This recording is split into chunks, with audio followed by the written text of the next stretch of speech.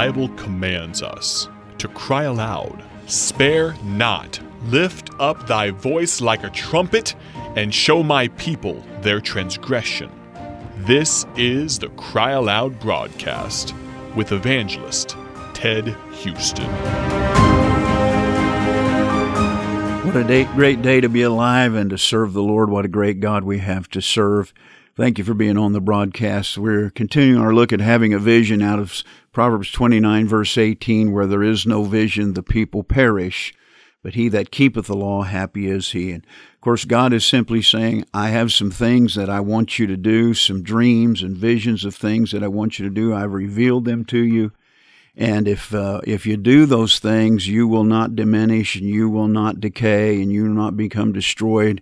And by the way, neither will the people that you should affect. But if you don't keep them, then you will perish. And he says, he that keepeth the law, happy is he. And of course, when we do the will of the Lord and we see God work in a great way, then we are extremely happy people. I love it when I have a vision from God, and I just go ahead and surrender to it and say, Lord, I'll do what you want me to do. I'm glad I surrendered to preach, and through preaching, I've seen God do things I never thought would ever happen in my life, because God gave me a vision to be a preacher, and I decided to keep that vision and work hard and yield myself to the Lord. And boy, what a great joy it is to serve the Lord. And dear friend, if you're a Christian that's serving the Lord, you know what I'm talking about. We're talking then about the visions that we as Christians and churches should have. And the first one we've been talking about is we need to have a vision of what God can do. We talked about the children of Israel, how God delivered them out of Egypt and took them through the Red Sea.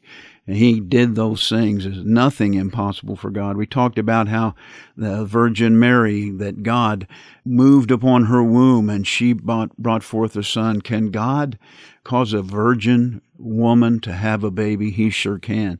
And then we talked about Elijah after the brook dried up and there was no more water. He went to Zarephath and he lived with that widow, and she had just a handful of meal, and she made a few cakes, was going to go die. And Elijah said, make me a cake first, and the meal and the barrel of oil shall not go away. And it just continued all that time. You know, God can do miraculous and wonderful things. In 2 Kings chapter 4, verse 1, we read about, now there cried a certain woman of the wives of the sons of the prophets unto Elijah, saying, thy servant my husband is dead. And thou knowest that thy servant did fear the Lord, and the creditor is come to take unto him my 2 sons to be bondmen. And Elisha said unto her, what shall I do for thee? Tell me, what hast thou in the house? And she said, thine handmaid hath not anything in the house save a pot of oil. And he said, go borrow thee vessels abroad of all thy neighbors, even empty vessels. Borrow not a few, and when thou art come in, thou shalt shut the door upon thee and upon thy sons, and shalt pour out into all those vessels, and thou shalt set aside that which is full. So she went from him, shut the door upon her and upon her sons, who brought the vessels to her, and she poured out. And it came to pass, when the vessels were full, that she said unto her son, bring me yet a vessel. And he said unto her, there is not a vessel more. And the oil stayed. Then she came and told the man of God, and he said, go sell the oil and pay thy debt, and live thou and thy children of the rest.